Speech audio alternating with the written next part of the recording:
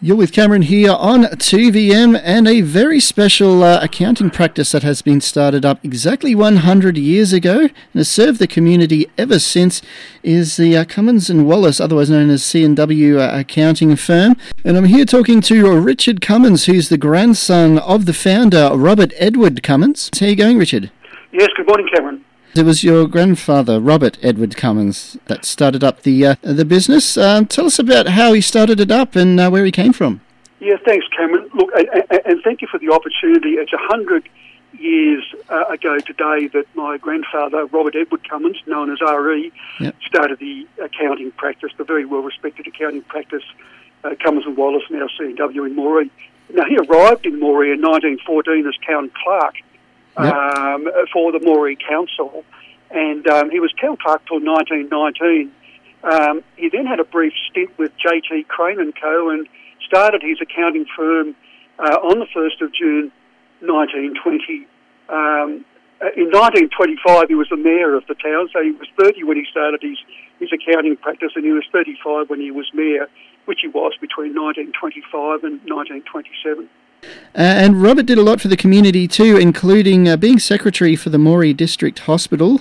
Can you tell us a bit more about all the work that he's done for the community over the years? Look, I think he found that starting an accounting practice was a way that he could deliver a good service to the community and a very expansive service. I mean, he seemed to be in everything. He was the secretary of the Chamber of Commerce. He was the president at one stage. He was the president of the Caledonian Society. He was, in the lodge, which was an important thing to be in. I think during those times in the 30s and 40s, he was very involved when he was on the council with the tree planting in Moree. He was involved with everything, but it certainly. From the notes and history that I've got, there were absolutely no limits to his energy when it came to do with the Moree Hospital, anything to do with the Moree Hospital. He became the secretary, between 1921 and 1947. He was paid £6 a week for the role, and the accounting firm was done by C&W for no extra charge. And the only reason he actually retired as secretary was the Hospitals Commission insistence that the secretary must work on the premises. So then you got his son Bob to take over, which he did until 1951. So, he was so very active, and Mr. J.T. Crane was the president around that time, and after his retirement, RE. My grandfather had a long association with the new president, Mr. Alf Jones, and few people really know how they battled to keep the hospital going during the Great Depression. I think they both paid the staff wages week in, week out for a time. So there was, and everything, earphones for radio he introduced to the hospital so patients would be more comfortable. He was just involved with everything. Absolutely no limits to his energy, is what I'm told. It sounds like a wonderful man indeed, and you've released a book about the 100 years of accounting in one family. Can you tell us a little bit more about the book and what people can expect to find?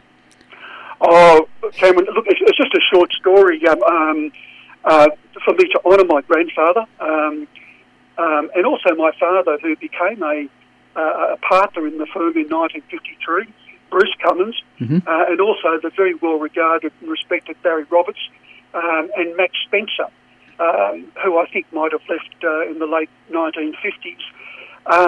So that was the purpose of the book, but so it's really a tribute to my grandfather and my father. It's unusual that, in a twist of fate, that when you add up the years of service that my grandfather, since he started the firm in 1920, delivered as an accountant until he died, and my father and myself, I'm a chartered accountant as well. It also comes to 100 years in 2020, so that's just another coincidence. Exactly right. And you also have a few people to thank as well for company success and people that you've been associated with? I do, Cameron, but look, before I do, can I just tell a few very brief stories, because I really want to be able to just report how Cummins and Wallace C&W has a very proud history of of community service. But the first very brief story is World War II evacuation planning. When the Australian mainland cities were being bombed, the Prime Minister John Curtin and the British High Commissioner expressed interest that people be taken to inland areas. The Mayor of me, Mr. Heinrich, I think was how you pronounce his name, he co-opted my grandfather and Jack Kavanagh, who many people will remember as that wonderful musician. As a young kid at the time, I can remember so many wonderful Jack Kavanagh performances at the Pride of Erin and all those dances we used to observe on the sidelines as kids.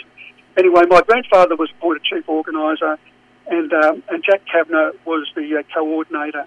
And the Cummins and Wallace staff all jumped into action, and they, in a matter of hours, in February, March 1942, they'd organised, started the organisation for 450 women and children to be brought to Moree. So I just thought that was an amazing thing that the accounting practice switched gear and said, hey, we're going to get all these people to Moree. I thought that was wonderful. Yeah.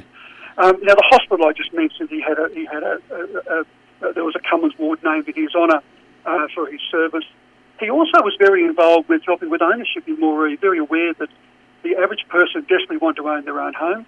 And one of his great achievements was he started a number of building societies, and 120 people in town were able to acquire their homes through this effort.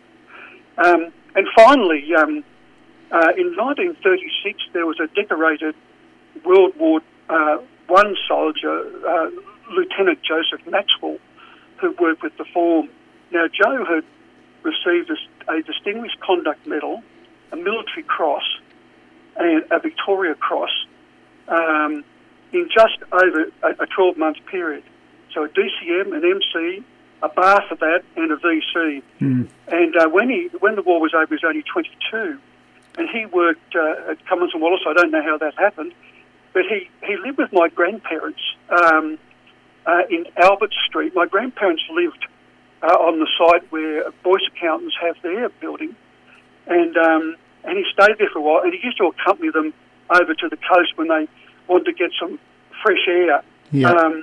And my grandmother, when the road got a bit rough, she ordered my grandfather to stop the car, and she'd just walk on the road and he'd drive behind her so she could just settle down a bit before they got back in the car and jumped on the road and so continued on the rough roads. So, I mean, he was a celebrity. I think he was quite a troubled man. My aunt told me, but he was certainly a very distinguished man. And the only other thing is, in 1930, when the firm had started a branch in Narrabri, my grandfather had recently got his licence and car, and with a young employee, they were driving to Narrabri, and my grandfather apparently was concerned that the car was a bit noisy, and he said to the young employee, he said, look, I hope the car's not going to break down. And anyway, the young employee, probably very nervous, respectfully said, Mr. Cummins, I think it won't be as noisy and it will go faster if you're prepared to take it out of second gear. All right. Anyway. So you know his way around a car then. Yeah, thank you. Well, thanks very much, Richard, for talking to us today, and big congratulations on the massive milestone, and let's hope Cummins and Wallace can continue to serve the community for 100 years more.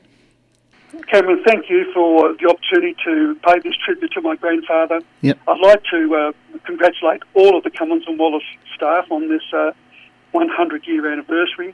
I'd like a special thank you to John Humphreys, who was never too busy to meet with my aunt, Ari's daughter, at the office for a coffee when she visited Moree. It meant so much to her. Yep. I'd like to pay tribute to the past and present partners for their own individual and collective contributions, and to the thousands of people, and there have been thousands of people over 100 years who have worked at the firm, and my grandfather would be so proud that his legacy has survived to reach this milestone. But most of all, I want to thank the clients of the firm, because without you, there would be nothing to celebrate. No worries. Well, thank you very much, Richard Cummins, and all the best for the next 100 years. Thank you very much, Cameron.